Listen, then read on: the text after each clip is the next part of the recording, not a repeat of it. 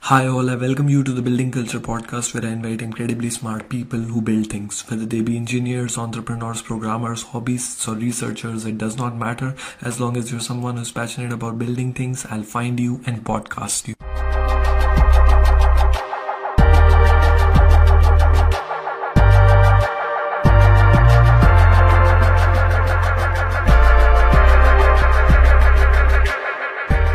Hi all, I want to take a brief moment to thank you all personally for supporting this podcast on YouTube and on all major podcast platforms, including Google Podcasts and Spotify. The podcast mainly features interesting people in robotics, artificial intelligence, and entrepreneurship. If you believe that the information that I'm providing might be of benefit to you or to someone you know, it would be really great if you could hit the subscribe button and press the notification icon so that you can get notified on time whenever the next part is out. It would literally take you a second or two to subscribe to the podcast, but it would really mean a lot to me because I can grow the podcast to a level where I can reach more people, invite ever more interesting guests, and have a more meaningful impact. So let's begin now.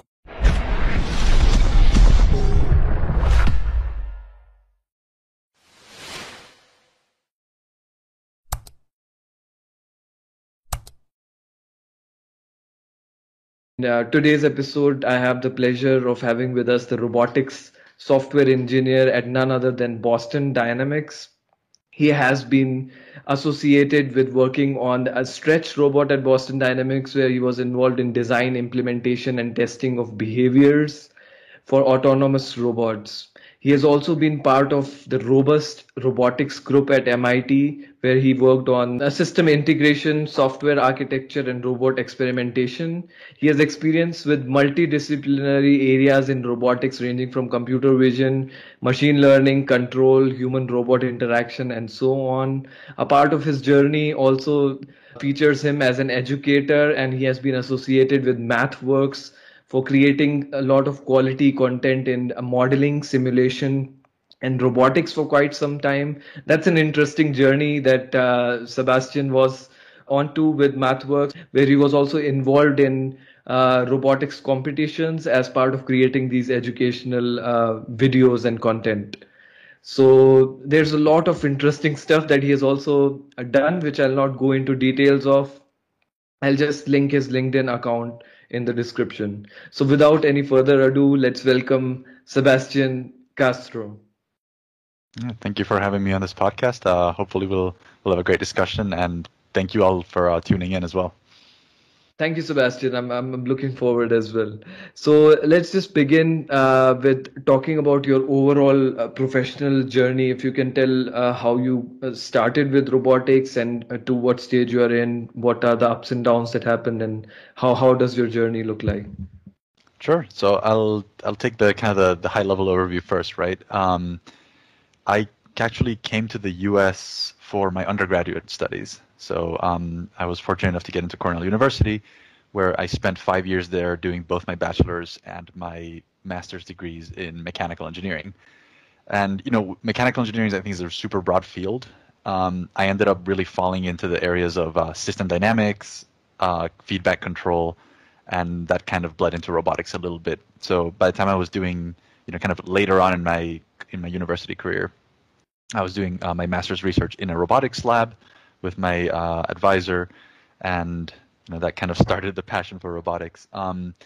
Like you were talking about with MathWorks, I actually ended up going there to work with MATLAB and Simulink after university, where I was, even though I worked on robotics, I became focused again on the kind of the controls, modeling, and simulation side of things. So I spent a lot of years at MathWorks between two roles, really focused on that, right? So physical simulation of systems, controls, algorithms with MATLAB and Simulink. And it wasn't until kind of later on that I came back into the robotics field by transitioning to a job in the autonomous aerial vehicles industry, coming back to MathWorks, where I worked on robotics competitions and education, and that then led into my more recent appointments, like you said, at MIT and Boston Dynamics, where that's really where I started being a robotics software engineer in the true sense. I think the other roles were more kind of on the supporting and education role, and it's been a nice mix. So that's kind Yeah. of the broad brush of everything. Yeah, a really unique journey as well, right? Because normally, for example, a robotic software engineer would start with robotics, for example, and you started with something, of course, in engineering, but in a different area in aerospace and all, and then you moved on to robotics education, and you got a really cool opportunity there, and after that, you are now a full-fledged robotics software engineer. So, at what point did you decide that okay, robotics is something that I'm really passionate about? And of course, you got an opportunity, but before that, you would have the skills and the passion towards robotics as well. So, at what point did you decide that okay, yeah, robotics is the thing for me, and I should pursue it in a multidisciplinary way or handle it from different approaches? Yeah. I feel like a lot of people when they answer this question, they'll say things like, when I was in middle school, I did robotics club, and it was, the thing I actually didn't even think that robotics was going to be a viable career opportunity, based on where I came from, right? During high school, I was always, I have always been into math, physics, and all that, as many of us probably listening to this podcast have been. But my view of engineering was very different, right? It was, I'm going to be, doing equations on paper, doing graphs and, building bridges or designing cars, like that. That's kind of the stereotypical engineering role. And I was fortunate enough that just during school, there was the opportunity to take classes that talked about robotics. I remember we had an introduction to robotics class, I think in my third year of undergrad, where I said, is this a thing? Like, do people do robotics? I'm just going to take the class and see what happens. And it became addictive because the thing about robotics is that there's so much that goes behind it. When you first hear of a robot, maybe you hear about like a little Arduino with two wheels driving around, or you hear about a robot arm, and you're like, oh, I guess robotics is, the math behind like spinning a wheel or turning a joint. And you're like, okay, that's cool, that seems like a challenging problem. Yeah. And then you kind of keep digging, and it's not just that, but actually, the building of the robotic system, doing like full engineering design. You're like, oh, that's cool. So robotics is both math and building. And then you're like, wait a minute, don't robots have cameras right now? Like, how do you do all of that? And it just keeps going. Like, there's so much behind a capable robot, and the kind of the systems aspect of these highly capable robots that have a little bit of everything, like the ability to move on the ground or fly or walk or manipulate, perceive the system. I don't know, that it brings together so many different things that we're trying to understand about the world. Yeah. And so the more you know, the more there is to know, right? And more fascinating stuff to discover and build. So that's the beauty of robotics. And also, as you mentioned, like it involves a lot of different domains, right? So yeah. And so where did you do your schooling? Like, where are you from originally? Oh yeah. So I guess I didn't mention that part. I was born in Chile in South America. Ah. And when I was about 8 or 9 years old, I moved to Jamaica, which is where I did my high schooling, and that's also where I learned English, which was kind of a fortuitous thing to pursue a college career in the U.S.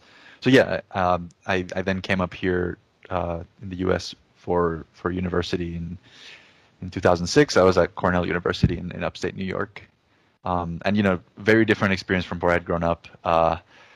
There was just a lot of exposure to, so again, like I didn't, like in the example that I gave you, I didn't think that robotics was like a viable thing that people did. I think I had a very different understanding of what engineering meant, because where I came from, engineering was more like foundational things like, infrastructure, construction, like who's gonna tinker with robots? That's not a thing. That's sci-fi. I don't know. Yeah. So really getting that exposure in university and like learning that was a viable path, and it was super interesting. That just kind of got me hooked. And since then I've been fortunate enough to be in jobs where I really get to work with the design of systems, the programming of autonomous systems, and I've gotten to touch a lot of different pieces of the engineering process in general, which a lot to learn, can be intimidating, but it's fun. Yeah. And you mentioned twice already that the process of building robots or learning robotics or being involved in that is addictive. So can you elaborate on that? In what sense do you find it addictive? Yeah, I think it's the fact that I don't know. I mean, I think the people that study robots, they they they're typically doing it, especially in the research field, to understand in some way how we behave, right? And this happens a lot, particularly now in the kind of the AI space, where people are like relying more and more not just on like machine learning techniques, but also cognitive science to kind of draw upon. Well, how would a system learn to be self-sufficient with like minimal intervention or interaction with humans that is as natural as possible? And you're like, okay, well, does that mean that I can start doing things? That I can start interacting with robots in a way that is more like interacting with humans, and that you're starting to give more high-level commands to robots. Typically, or let me back up. At some point when you were programming robots, you were giving, very specific commands, almost like assembly language to the robot, and that was your interface to the autonomous system. And as you get more to a natural interaction with robots, like higher level APIs, programming languages, frameworks, natural language, the user experience is made better, but there is so much fundamental science that goes inside of there, and that I think is, that is the addictive part to me. It's the fact that, like, to get the robot to appear really simple and easy to interact with, and generally like to just make it look like it belongs in the world, it just takes so many people and like so many years of combined research from so many people to make it work, and just the amount of knowledge that is there is again what it's super interesting but overwhelming at times. So the process of it basically, having these knowledge or information systems from different domains and seeing it in an actual product, let's say, and seeing the robot perform these things in real time as well. That how these concepts actually apply in the real world. So also about your journey is, as we talked about, that you have been an educator also. At what point did you realize that let me try out, educating people on or making some content online for robotics? Because this is also, I mean, there's robotics engineers and not everyone would be wanting to be an educator or something, right? So what actually, drove you in that direction? Yeah, I think there's a combination of things that happen. I think I've always been kind of educationally minded in the sense that even when I was in university, I enjoyed taking good notes and like sharing them with people and like helping people explain concepts. And I've always liked that to some extent more than actually doing the engineering. Like, okay, so everyone has their strengths and weaknesses, right? Whether or not they want to admit it. And I think I'm better suited to be more of like a supporting role for people that frankly are better engineers than I am. Now, if I can help people kind of get to that point, like get through things that may be difficult for them to understand, like grasping certain concepts or learning a programming language, I've always found myself a lot more effective in that sense, even since early on. But again, I think it was through like opportunities at MathWorks that I really got to try out lots of different ways to actually educate people, and that really came up in the 3 positions that I had while I was at MathWorks. The first one was actually an entry-level program where they just got a bunch of students out of their master's program, and half of what you had to do was actually technical support, where like paying MathWorks or MATLAB and Simulink customers would call you with all sorts of questions, and you would have to help them out. And like that's already one way of teaching people. It being a rotation program, you also got to do projects with other teams. So I ended up doing projects with the training department within MathWorks, and that was my first kind of permanent job out of the entry-level rotation, where I was writing training manuals for like modeling and simulation with Simulink. And through there, I kind of got in touch with another team, which is the kind of the third team that I then moved on to at MathWorks, which was a dedicated education marketing team. And in that one is kind of where the explosion of educational content came in, because that was actually my job, to make YouTube videos, to make tutorials, talk to students, and I'm sure that's kind of a big part for a lot of people that I'm connected to on LinkedIn now, is because of that opportunity to just put my content out there and have people just find it on Google and try things out, and yell at me when things don't work. So it's been a cool experience. I've gotten to talk to so many people Yeah. just from that. Yeah. Yeah, that's pretty interesting. And your tutorials are still being used by a lot of students, right? It's available on MATLAB. Maybe I'll also add a link to the tutorials in the description or something. But that's really, so you got these opportunities, and then you realized that, yeah, okay, I'm good at this, and I like this, and I want to do more of this stuff. And then at what point did you then decide that I want to begin my career as a robotics software engineer full time? I think there's always been a tension with that, like, because actually, in those 3 jobs, even at MathWorks, I did take some time in between a couple of those to try my hand at doing software engineering. So that was like a first try, where I said, because it's always like, I don't know if you've heard the expression that those who cannot do will teach. I don't know if you've heard that. It's No, kind of I haven't heard that, but it's a little bit kind of derogatory to educators, right? It's saying that if you're not like a good engineer or designer, then at least you can teach, which is not true. But yeah, I mean, there's another yeah, quote, right? That if you can't explain something simply, then you don't know it well enough. So, yeah, yeah. that's kind of the opposite. But the reason I bring that up is because there is always that thought in the back of your head, like, okay, I'm teaching people how to do things, but should I not have the experience doing those things myself, right? Yeah. Yeah. So it's always been like, hey, I should really try out also engineering, and that first break I took between those 2 MathWorks jobs was one try at it, which we can talk more about it, but it was actually one of my career, I wouldn't say failures, but lessons learned. And then I tried again in my transition then to MIT and Boston Dynamics, and that has been going really well. But it is I think to be an effective educator, you still need to have some degree of experience. It makes you much better to have that balance of actually helping people get sped up with concepts, but also having your own experience getting things that stood up practically, to actually implement something, because then you can teach that back to people as well. So Exactly. So I think the two things feed onto each other. So if you have the actual experience, you also become better as an educator, because it's the technical stuff you're teaching, right? So that's the thing. And of course, when you're educating people, you probably would spend time creating the content, and you would probably understand the stuff more deeply, and then you could become a better software engineer, let's say, from that.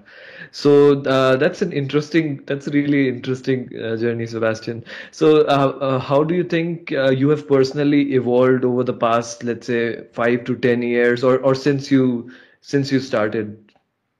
oof, it's been a lot. I think let's cap it to 5 years, right?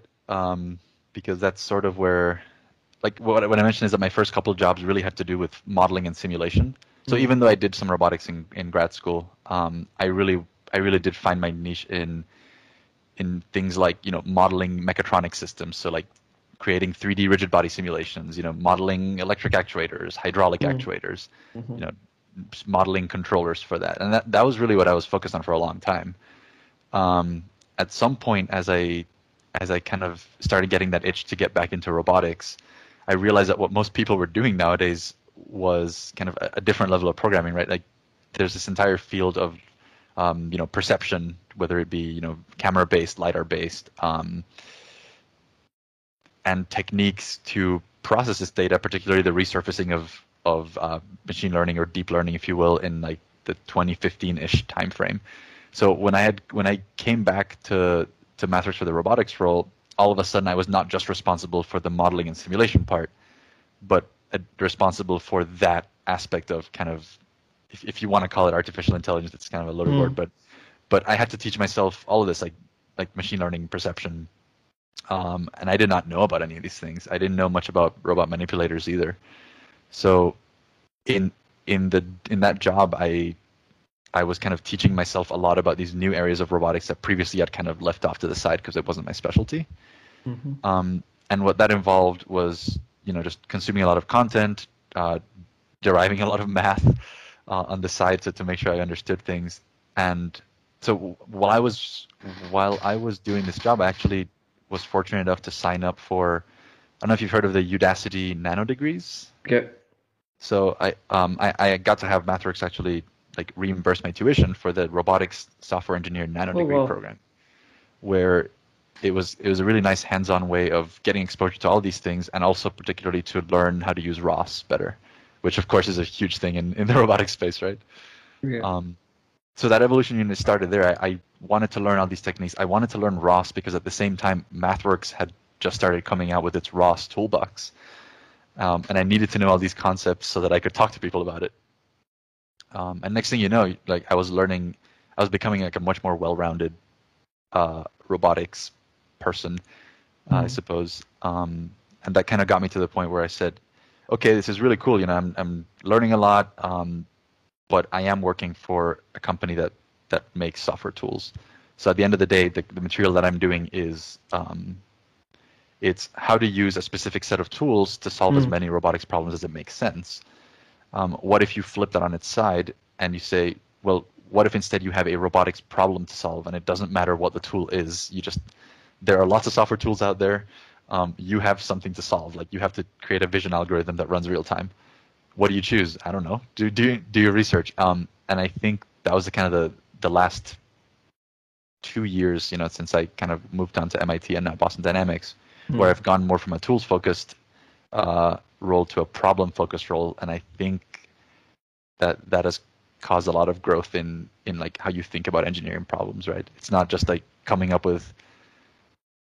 It's not like it's not like how do you use this tool to solve my problem, but it's just I will do whatever it takes to solve this. And I think having that approach to engineering in general is a good thing to have. Yeah. So essentially, you're talking about how your focus was, of course, when you were working at MathWorks. Your focus was how do I make the right set of videos or content to use this particular tool. But in an engineering or even a research problem, the focus is on the problem statement and how you can, regardless of which tool you use, you have to solve the problem. And that's a more I think also creative way of focuses on the problem solving side of it. So this is of course, like the evolution has been in a thinking in the way you think, right? So now you focus now on the engineering problem at hand and how you can solve it in the most efficient way and in the best way possible. So exactly. Yeah. So also, I want to discuss about your way of learning, since you mentioned that you learned all of these things and you refer to these Udacity courses and a lot of other content, and so you probably know the best way to learn from scratch, because also we know that everything is available on the internet, right, these days. So you just need the right way, let's say, to learn. But we will cover that in the next section.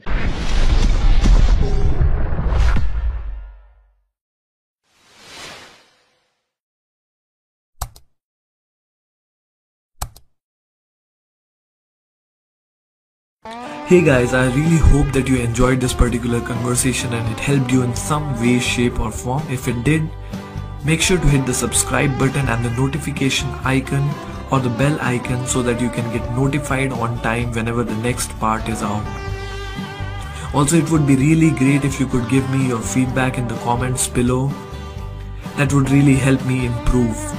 I'm uploading small clips of the long podcasts on a regular basis on platforms like LinkedIn, Facebook and Instagram, so make sure to follow me on these platforms if you're someone who cannot take out time for the long episodes. The podcasts are also available on all major podcast platforms including Spotify and Google Podcasts.